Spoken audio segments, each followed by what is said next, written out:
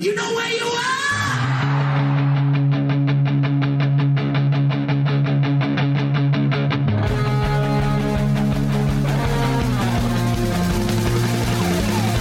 This is Appetite for Distortion.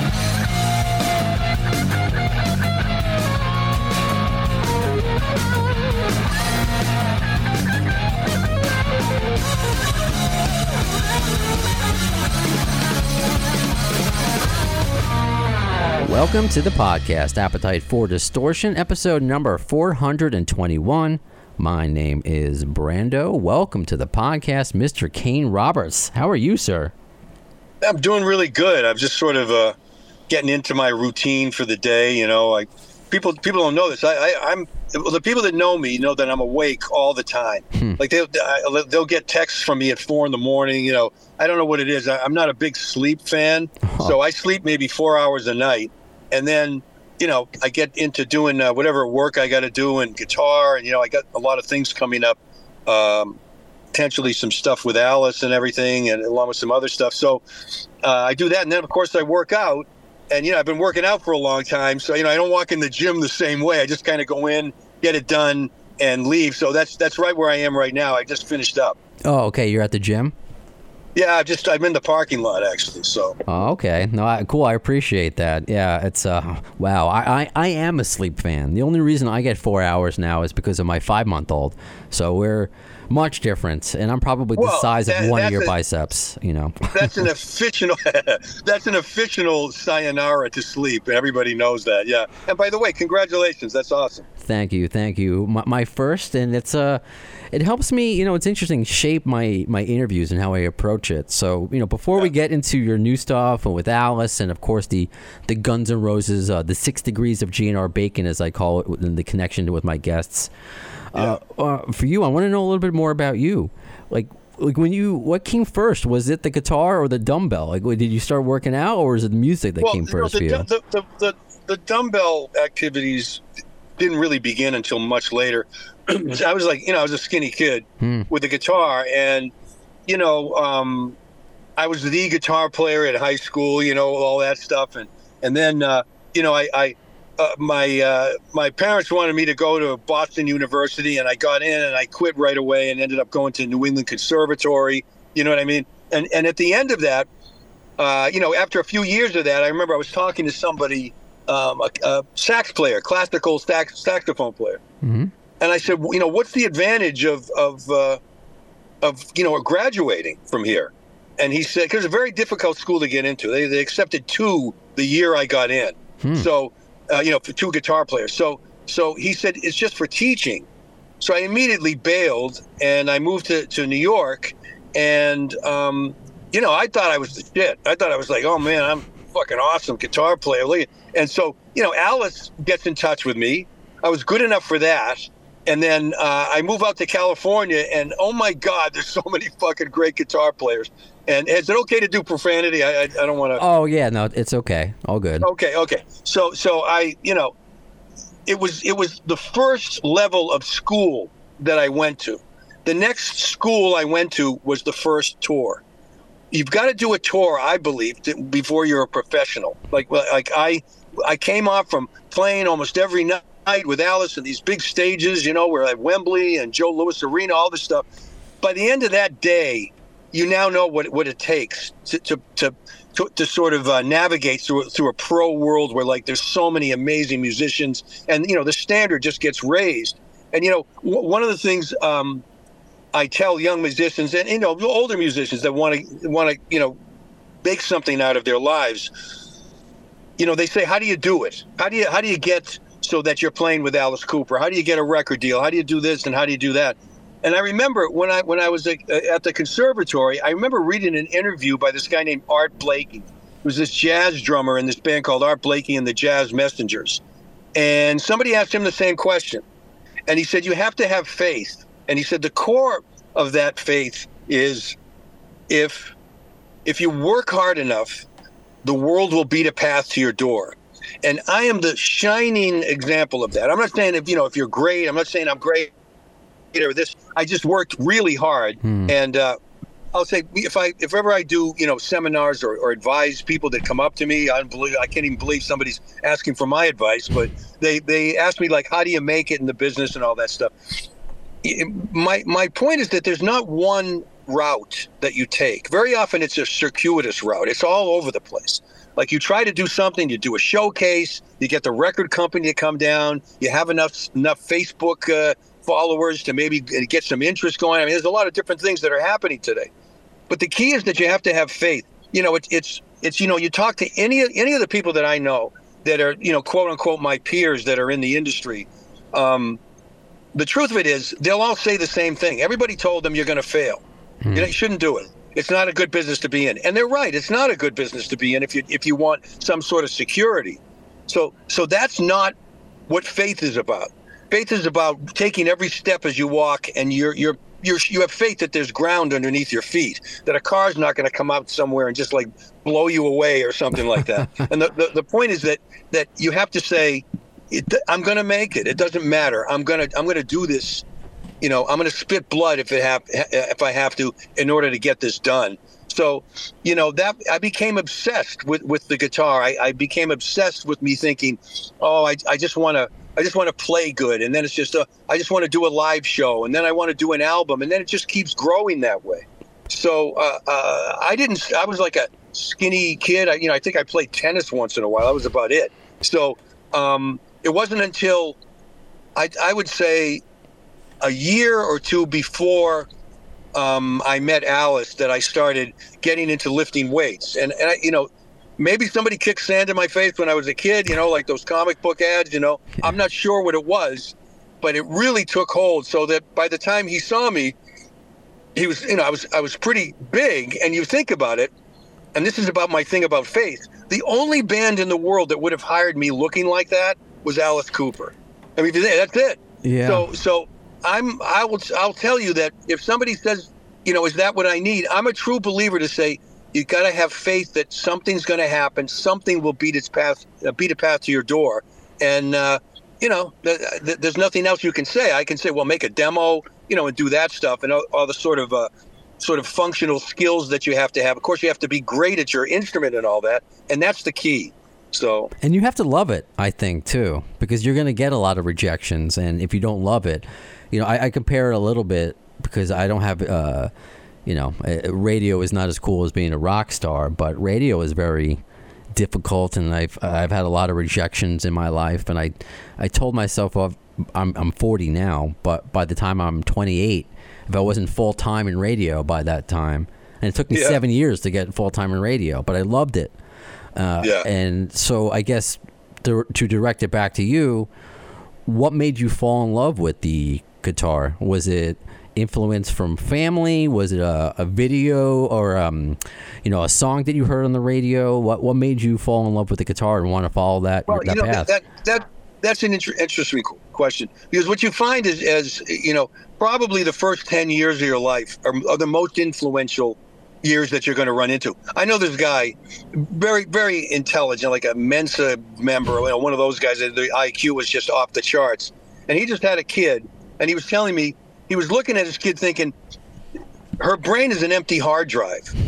And the difference is you can't delete anything. So anything that goes in there is going to be part of the recipe for the rest of their lives. Yeah. So, somehow I saw myself on stage. I would see, didn't matter who the artist was, I would see them and think like, geez, I really want to do that. And then just the first time I sat down with a guitar in my hand, it became my life.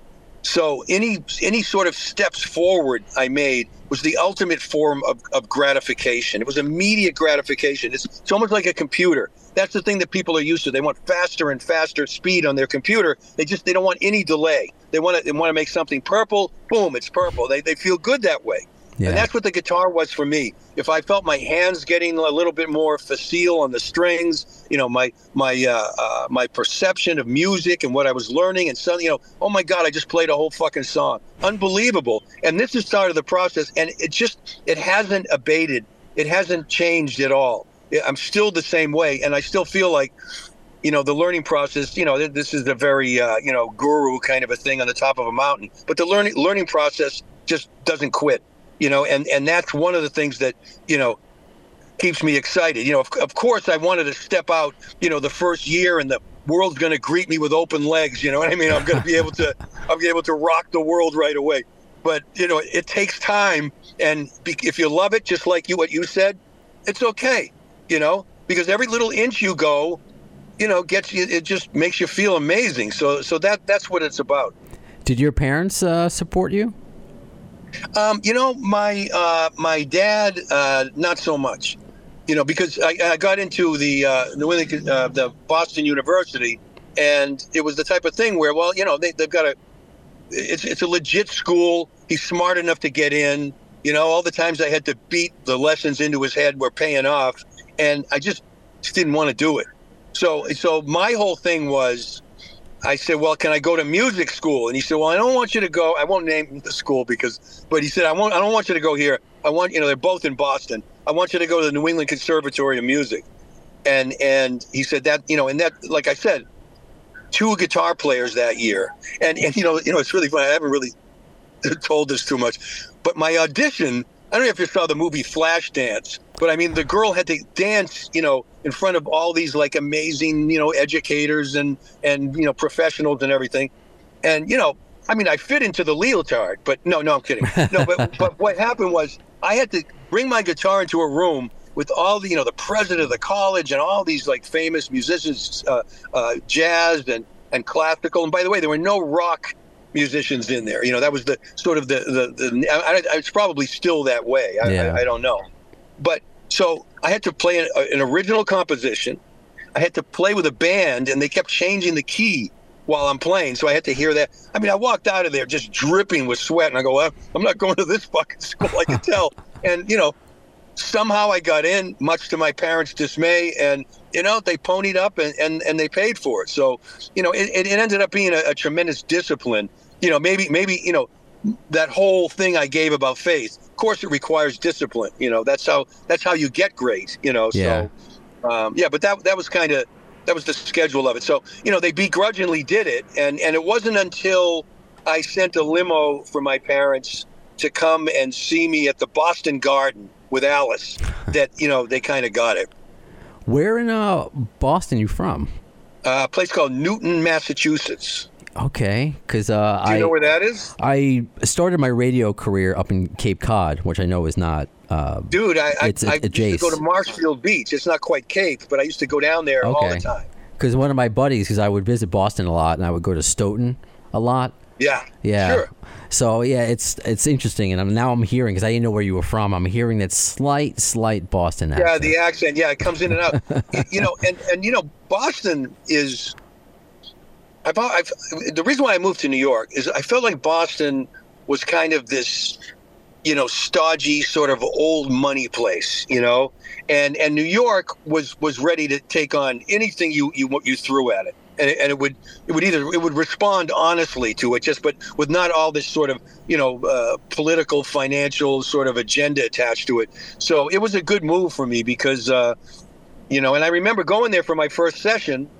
And I was just really scared. I was just a kid, and I'm playing. And I remember I had my amp set up, and my guitar. I had to go pick something up, so I walked, a few feet away, and I pulled all the devices on the top of my amp onto the floor. Big loud noise and everything. So it was kind of a train wreck. I got it done, but then as time went on, I became more experienced and confident. So I started doing studio work, playing in different. On different albums or whatever I could. So, yeah. Then how did Alice present itself? Because, here you are, a self-proclaimed skinny kid, that you knew what you wanted to do, and you experienced the collegiate pressure. But now here, you're going to get an opportunity to tour with the legendary Alice Cooper. How does that jump go? Because I'm sure there's a lot of other kids in your position that wanted that job, but what made you the perfect match before you went all Rambo and that? Yeah. I have a funny Rambo story with him, okay. but yeah, the thing of it is, I was going in the studio, and I was doing the thing, and every musician is going to recognize it. I was getting in there, 1 a.m. for free with the assistant engineer. And I'd record something and we'd mix it. And, I was doing that all the time. And then a friend of mine said, is anybody hearing your songs? And I said, well, not really. He said, you got to send them to record companies, publishing companies. I sent it to one publishing company called Screen Gems, which no longer exists.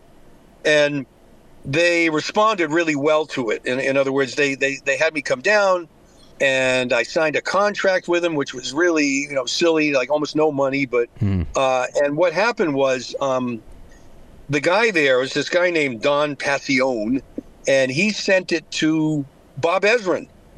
And Bob Ezrin was, of course, of Pink Floyd fame and Alice Cooper and Kiss, and they called me down to New York City.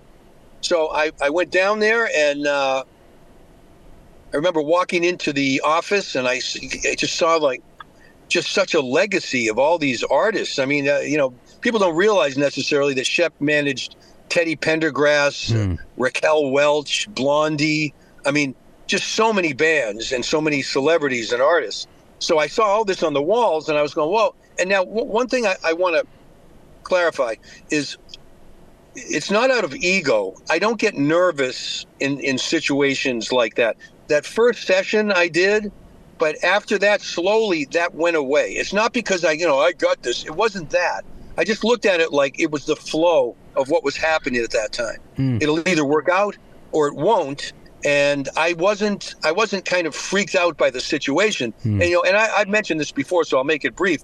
I walk in to sit in front of Bob Ezrin, and, there's a big window and the skyline of Manhattan's behind him, and he's in this big chair and this walnut desk. And I swear to God, he gave me a lawn chair. I was sitting so low, I was looking up at the Wizard of Oz, and I know it was intentional.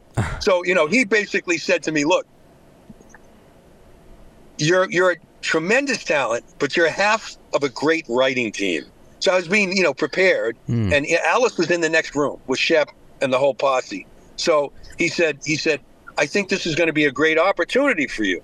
So, and he told me about some of the sort of machinations that are going to go on while I'm there and all that stuff. So, so then it was time for me to go in the room, and I went in and I see all these big music business accountants and Shep Gordon and Alice Cooper sitting there. Alice and I became best friends within 5 minutes. I love that. Yeah. So, what was the connection? We immediately start joking. Okay. And he'll say, he just said it again. He's been saying it for years. He just did it in a new interview, that I have the body of Sylvester Stallone and the brain of Jerry Lewis, because we laugh all the time, but he's the funny one. I mean, you can imagine that intellect, if you let it loose in whatever, but humor, it's unbelievable. So we were laughing so much, and we became such great friends. Now, here's the other thing, too, is he just got out of rehab from a very, very critical situation that he was in. It was very, very close to death. And, the management didn't want him with anybody that would ever want a beer or drink, offer him a beer or pull out a joint or whatever. I just didn't do drugs. I didn't drink, nothing. And I think that was also like they were keeping their fingers crossed that would sort of, it would work out and that would maintain itself. And he ended up pretty much living with me in Woodland Hills, as we wrote the different records and stuff. So. Wow. Yeah, because that was an interesting time for him, and he's been famously sober for many years. But yeah, he had a major drinking problem, and it's just amazing. It just goes to tell everybody, shoot your shot.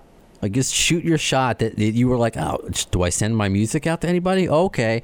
And that just led to these little stepping stones and Bob Ezrin and then Alice Cooper. And if you didn't do anything, it's, you're I don't know. It tells you to shoot your shot, much like how I'm like, I don't know if I'm going to get Kane Roberts on this podcast. Let me send them an email.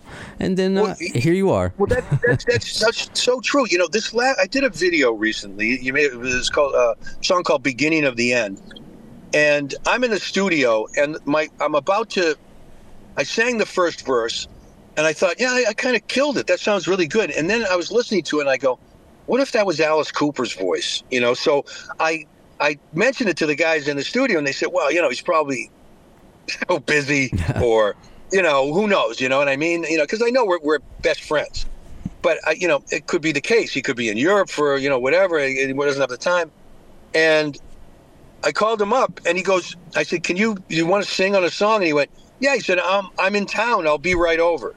So that's a perfect example of what you're saying. Right. And then my next notion, I'm about to do the guitar solo right in the middle where everybody puts it. I really object to feeling obligated to do that to music. You have to do this. The structure has to be, verse, bridge, chorus, all that stuff. And people are breaking that mold now, which is good.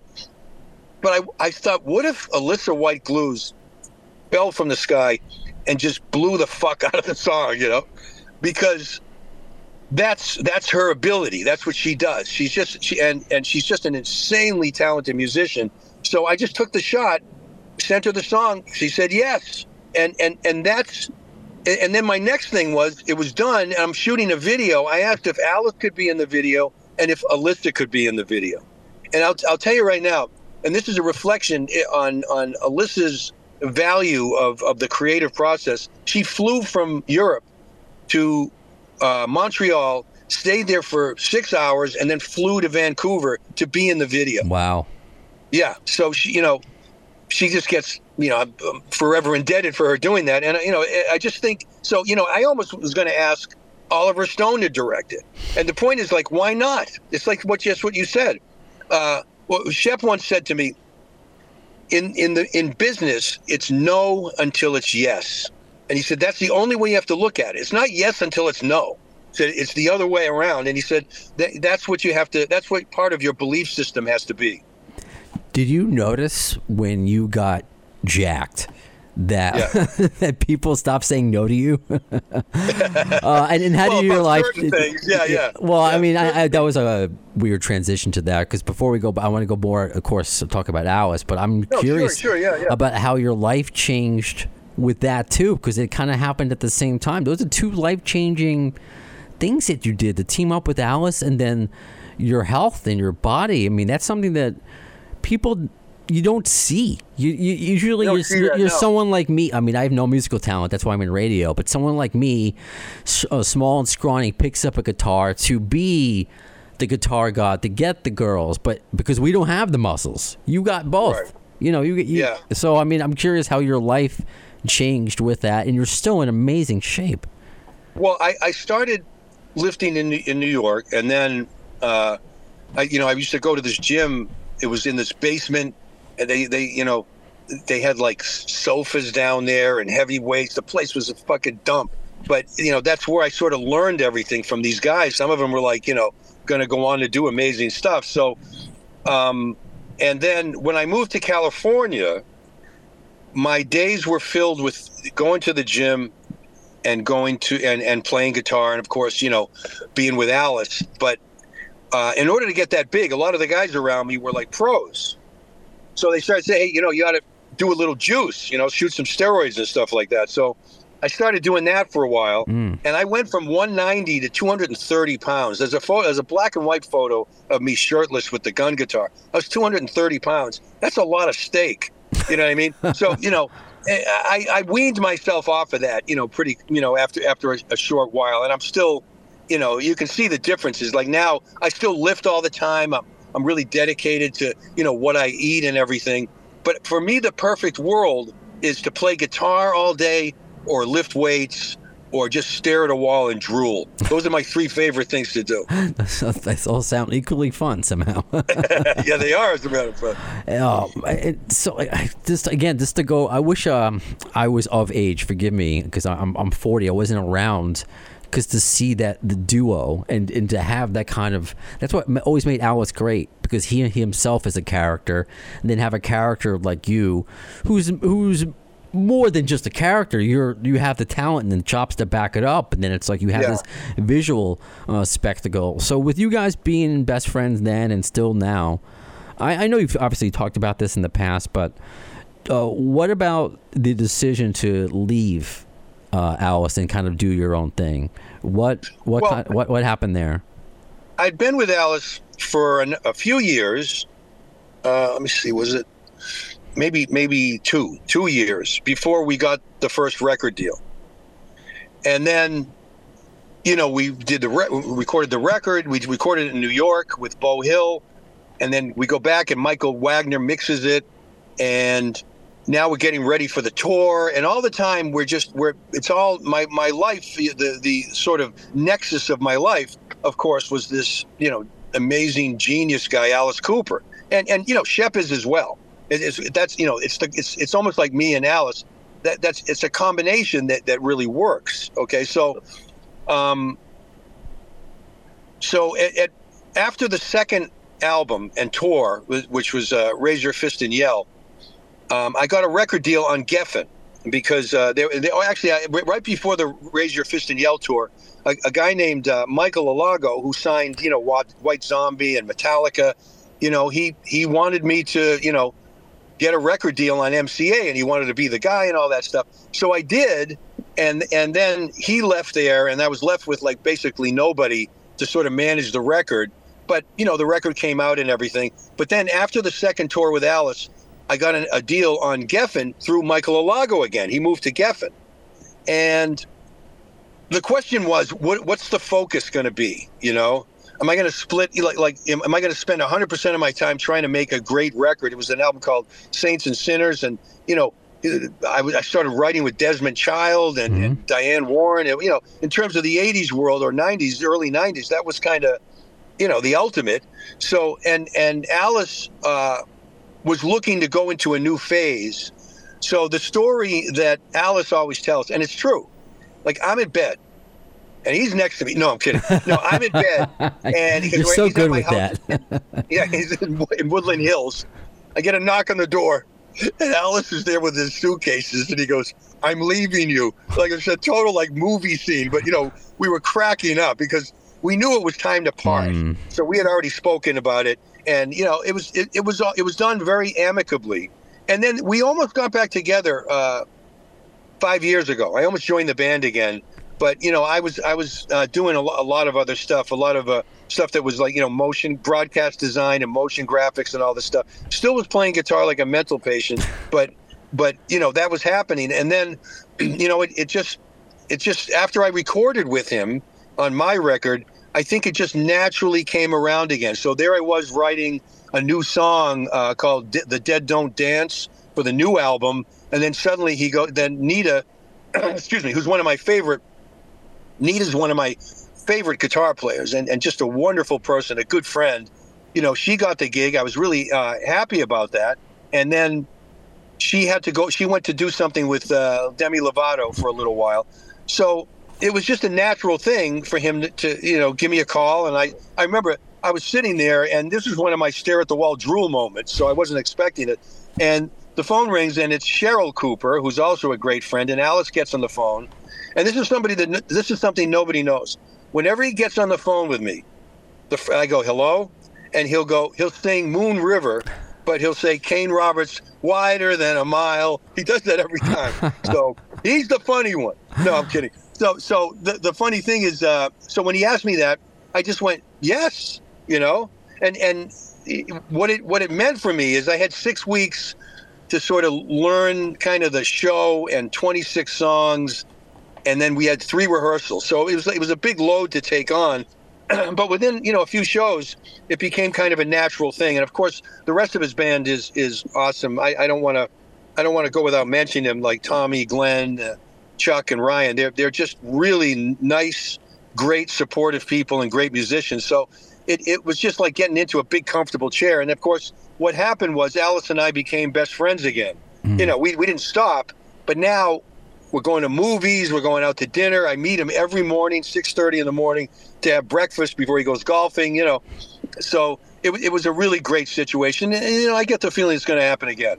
So I love that as a fan, because when you're a fan of a band or an artist, there's certain people that go in and out of the catalog that you become fans of, different eras, or it's just a moment in time of that artist, and you appreciate it all. I believe, if you're a real fan. But to have that, because sometimes it may end poorly, and you're like, and you look back and you listen to an era. I'm like, it was kind of ruined by what happened. Not you guys. Read that, don't you? You hate that. You do, because it just ruins the music for you. And I understand people are people, but then you have an example like you and Alice. it's just awesome where you can kind of just come in and, you know, just join like fit on like an old pair of slippers, or I guess for lack of a better analogy. That's a great way to describe me. I think that's going to be my next album title. But seriously, a lot of it has to do with Shep and Alice. I mean, here's something. On tour, back then I was excessively hyper. I mean, you know, I if you weren't careful, I might elbow you in the chin by mistake. You know what I mean? I was just really kind of, you know, over the top. Alice is the opposite. He's on an even keel. He's a balanced ship.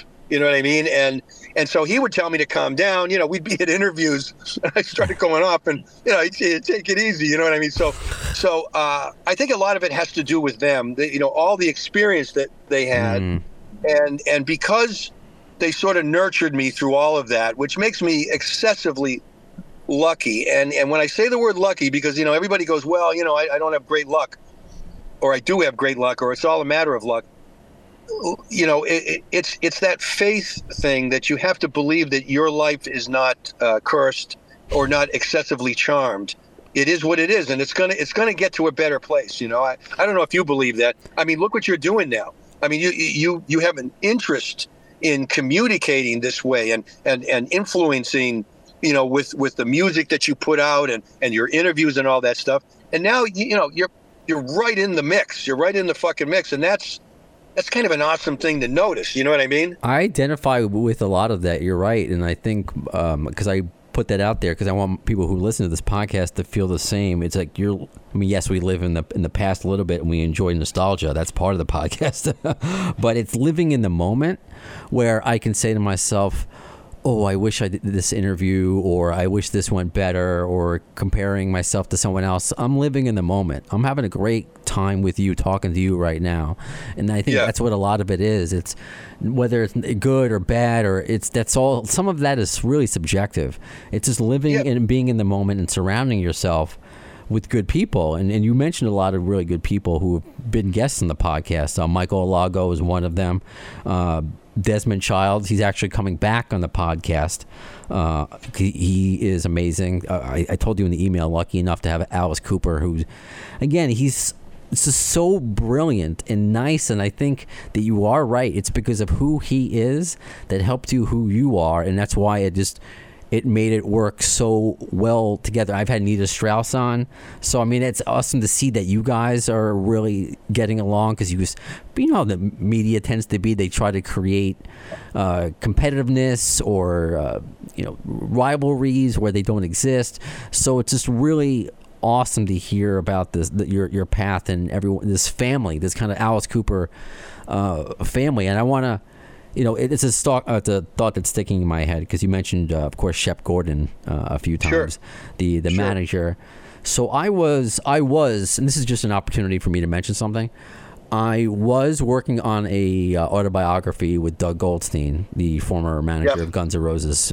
He might have been with the band, I think, when you guys toured. He probably should have been. He was with them from like 88 to 2004, so he should have been. I'm going to ask about that later. But when Guns N' Roses opened for us? Or? Yeah. I don't know if that was him or Alan Niven.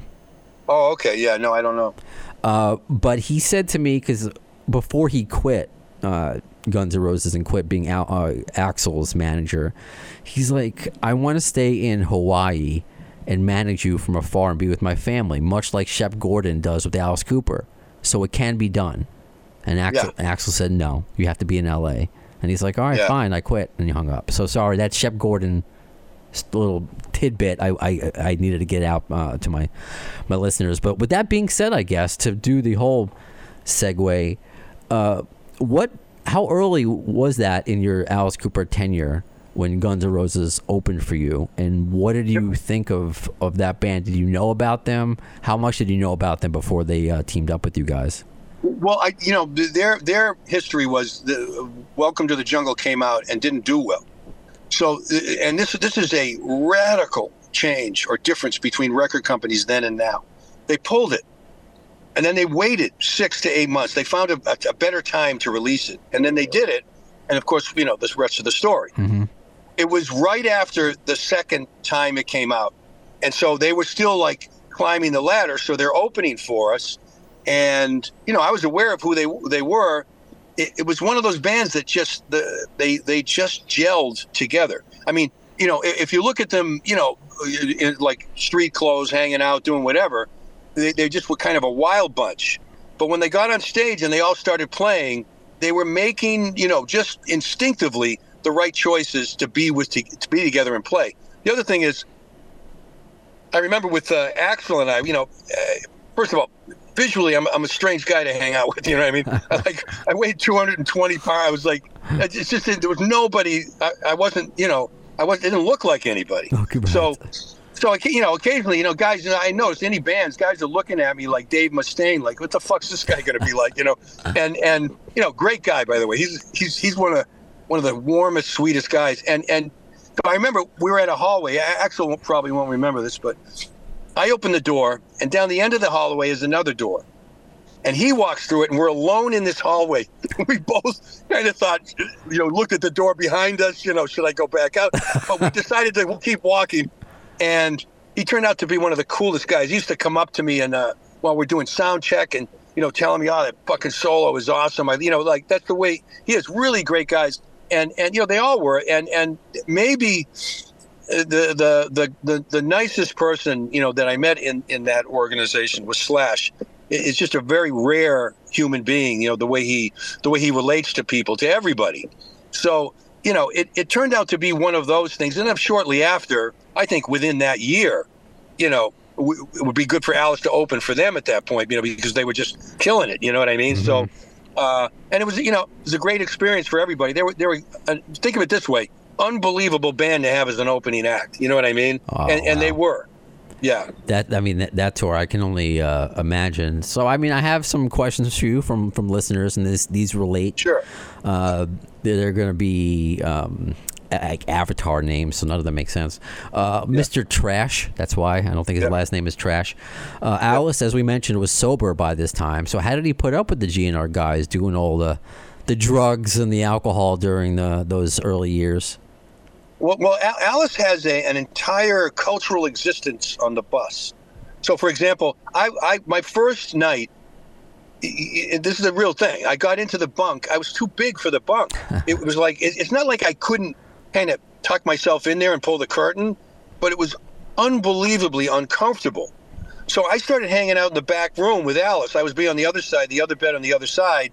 And then, I kind of knocked my way in and started, sleep. Oh, I fell asleep. Sorry about, So I was doing it. And then I ended up doing the whole tour like that. And so what I learned was Alice had his assistant, this guy named Renfield, to make him 200 VHSs of Asian kung fu movies, and the worst, where they fly up in the air and there's flames coming out of the swords, and then they roll the film backwards. You know what I mean? Yeah. So and that's what we did. Literally, if we had a 12-hour drive, most of it was made up with that. So Alice does not really experience anything in the venue until the show. So there was no like hanging out with Guns N' Roses for Alice. It's just he doesn't hang out with the opening bands typically. Now, if somebody like at the last tour, some awesome people, some of the guys from the Beach Boys, came by. And he and I went and met them and said hi and everything. He'll make an effort to do that because, but when it comes to any opening acts, it's not that he wasn't interested. It was just his prep, his mindset to become that guy. Back in the day, especially back in the day, I would be on the stage with him, and occasionally I look at him and I go, yeah, he's not right now. You can tell like his mind had gone off a little bit, but because he's so embedded in that character. And he still does that, today. I would see it. And I'm just so fucking amazed, even at this late stage in the game, he's the best thing on that stage. He's the most energetic in terms of like one of the things I noticed right at that Joe Louis Arena show. First show, really. We did some little venues, but our first real show, it's Halloween night. And it's being filmed by MTV Live. So, the band is like, backstage with their instruments, literally sweating bullets. You know what I mean? Like very tense. And the keyboard starts playing. Boom, boom, dun, dun, and Alice was welcome to, he sings that first line and the crowd goes fucking crazy, right? So the rest of the band starts walking up into their stations and everything. Mm-hmm. And when the song started, because obviously, I came at it with a heavy metal approach. I wanted Alice to compete with Ozzy, the other amazing bands that were out there. Not that it's a direct competition, but the last thing we needed was he survived rehab. I wanted to make like he came out like a bionic version of what he was, Nice, yeah.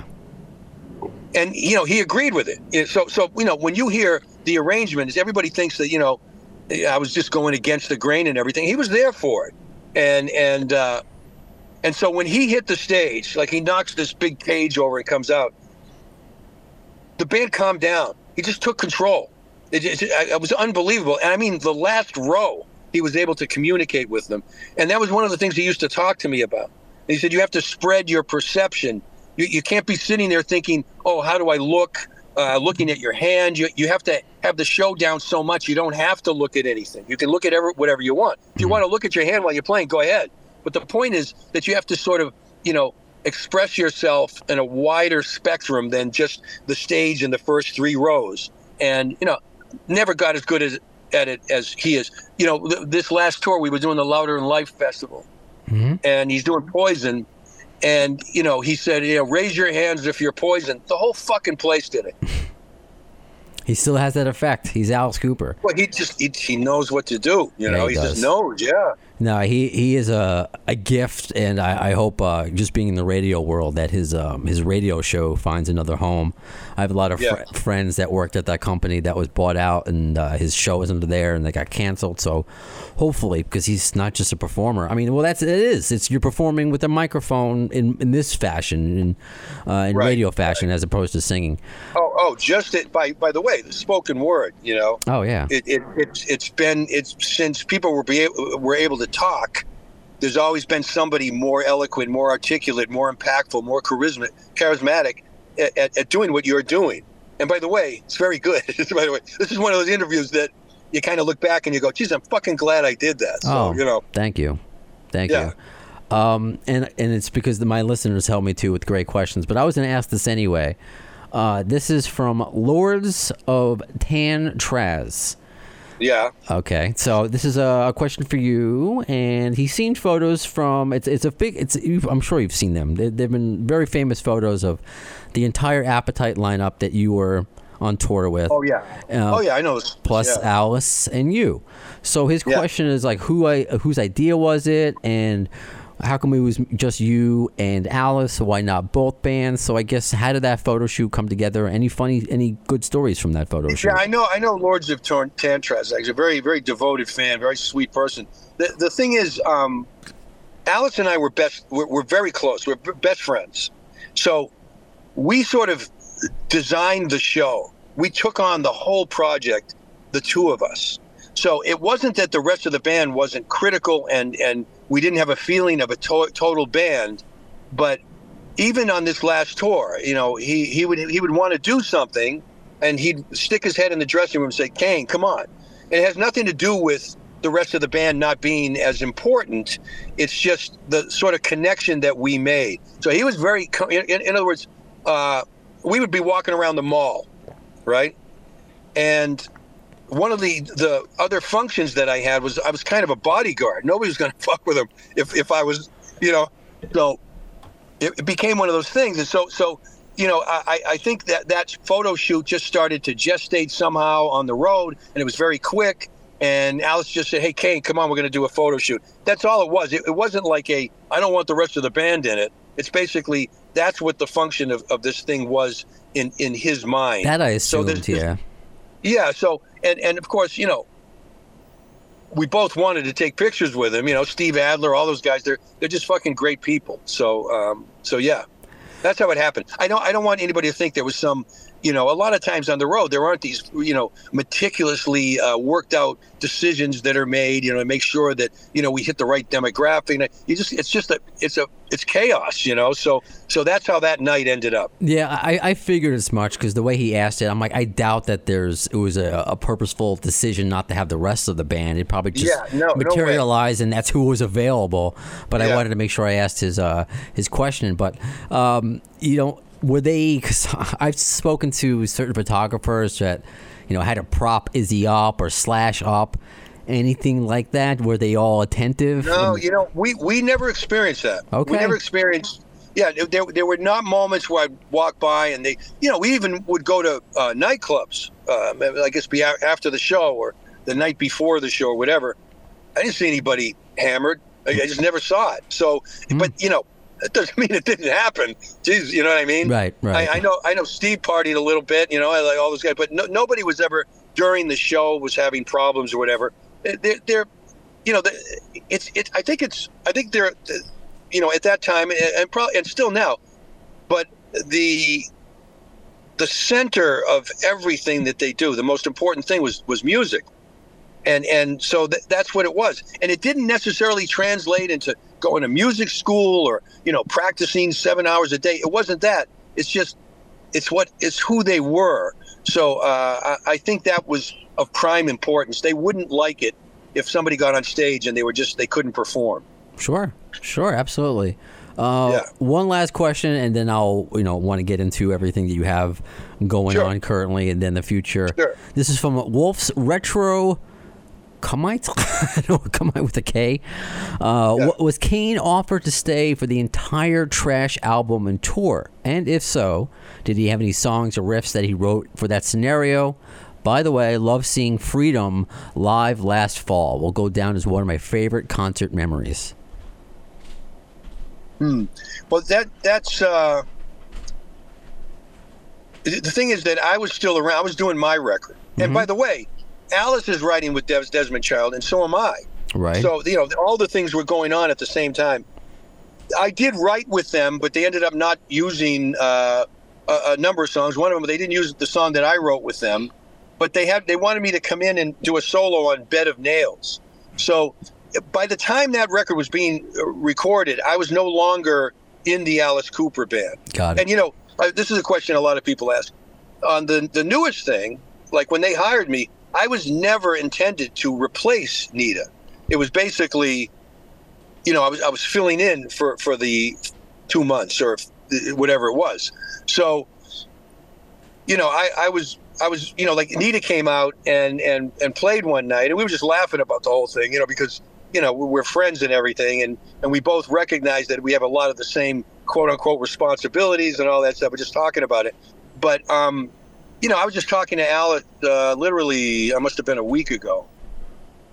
He was talking about something else that we're going to do. So I said, geez, you have such a great band, because I was talking about Nita and everybody. And I said, it must be very comfortable to go into a situation and it's a well-tuned machine and you know what to expect and they're good people. And he said, yes, it's a really comfortable situation for me. And, not comfortable in the sense that it doesn't have an edge to it. I'm just saying he's happy with the people he's with. He likes going to work. He likes going to work. Everybody wants that. Nita's been in the band, 8-9 years, maybe 10? Something and like Chuck that. And those guys, it's all 15, 20 years. Ryan Roxy. That's his band. Yeah. My desire is not to go in and somebody leaves. That's not my That's not my goal. I don't think about that every day. Oh yeah, totally. Yeah, no. Today I am. No, I'm kidding. I love that dry sense of that's the Northeastern in you that I appreciate too. It's just that sly, quick little. Like, what did he say? Oh, that was a joke in there. I love that. All my friends, when I lived in New York, I had one guy who used to say, "Hey, out the window, my sneakers." It's like, what the fuck is he talking about? It didn't matter. You just throw the thing in. It's a total New York humor, definitely. Oh, for sure. That's why I love it, and that's why I didn't ask you because I saw the recent interviews that you did talking about how that was going to be just a temporary replacement while she was touring with Demi. And also something that it's interesting, but I guess I now understand it more because of talking with you, because you're just a humble guy, that you felt that you stuck out. like a sore thumb on stage. I know. Everybody talked to me about that interview. But I mean, haven't you always done that since you've been in Rambo? Exactly. See, the thing is that I put the band together because I was the musical director, quote unquote. I pulled my suspenders out. No, but I was, that show was the both tours, and the second tour especially, the sort of culture of violence that we created. That's something that I was just sort of embedded in. It was woven into every moment of it. This particular show has like an entirely different sort of atmosphere to it. It's not the same at all. So I felt like, this guy that was in that band is now here, and of course, Nita is a gorgeous female, and now they got this like beast walking around, I know. So that's all I meant. I didn't feel like I didn't belong there. I just felt like, and here's something that nobody saw. There was one night, and the people that were at the show will remember this.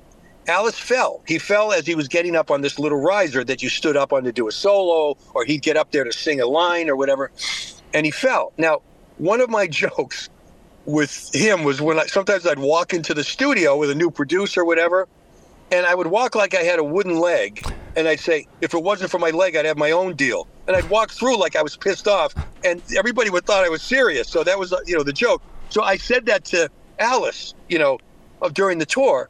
He falls down, and he comes walking by me going, but wasn't for my leg, I could finish the show. You know what I mean?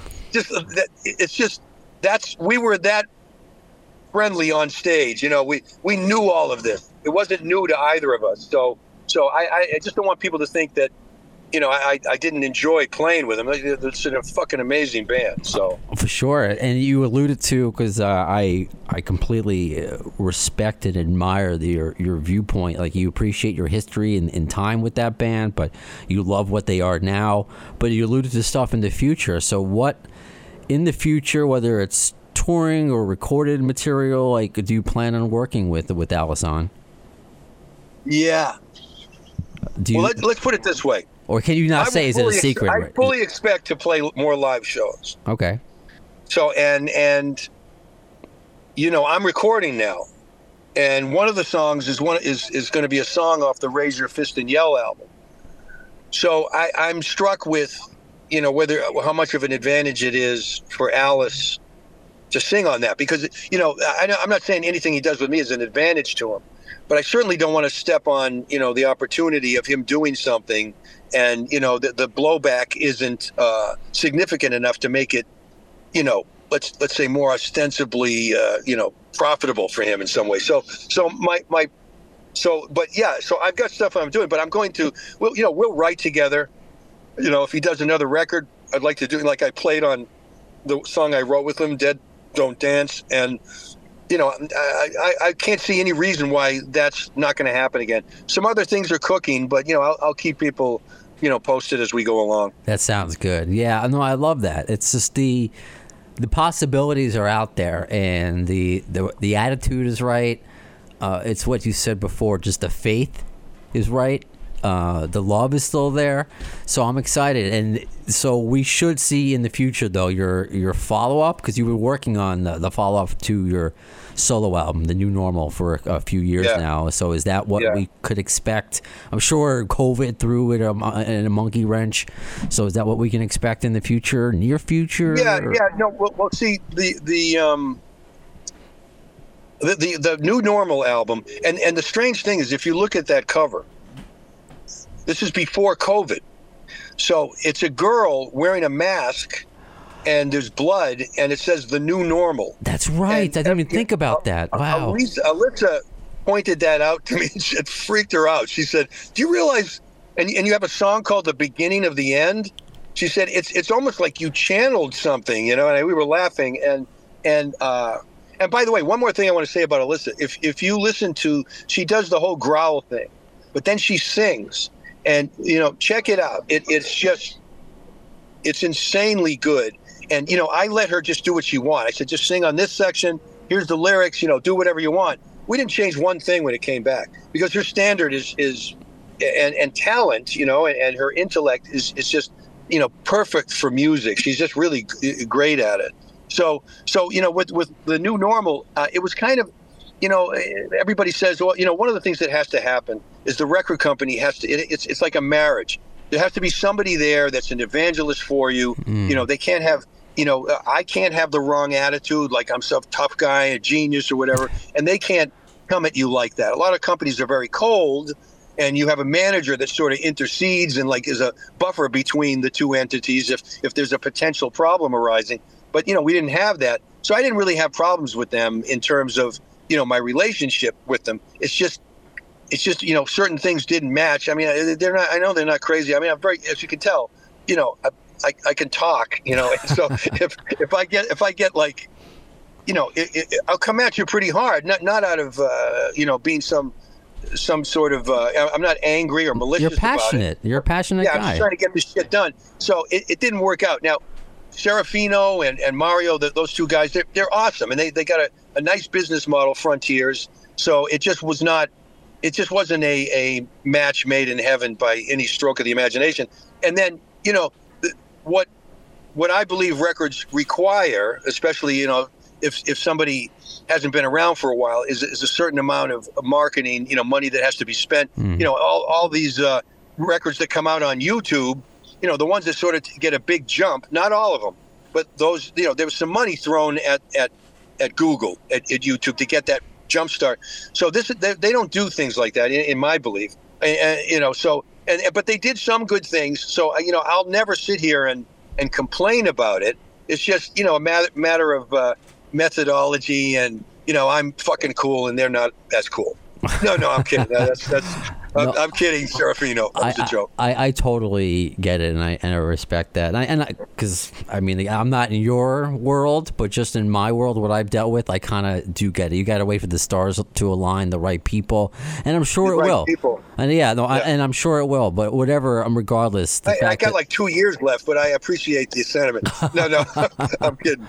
No, I whatever the timeline is, I'm looking forward to the future for Kane Roberts and seeing what's to come. So for people, is the best way for people to keep in touch with you on Facebook, Kane Roberts FB page, or on Instagram? That's how I contacted you. On Instagram, there's somebody named Kane Roberts, so I put Kane Roberts X. That is legitimately me. And Facebook, I'm pretty easy to find. There's a few pretenders out there, but you'll be able to tell when it's me. So that's the best way to get in touch with me. And people that do, they'll know that I always respond. I respect everybody's opinion. I'm not like, one of the guys that kills me. And by the way, Sebastian is a great guy. I mean, people don't know him. They think he's like too abrasive and all this stuff.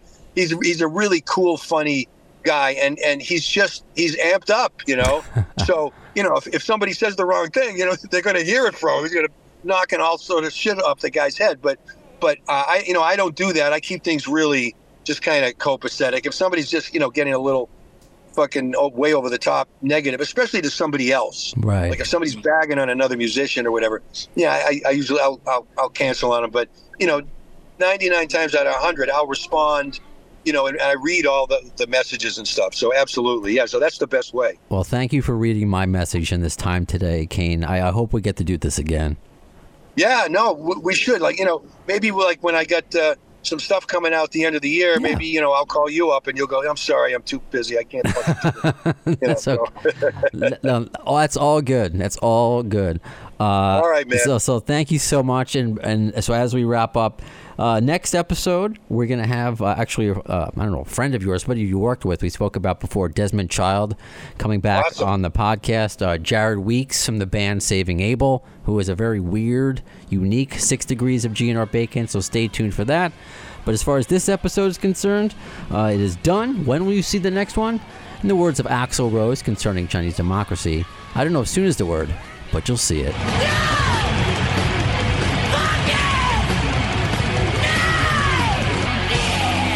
Thanks to the lame-ass security, I'm going home.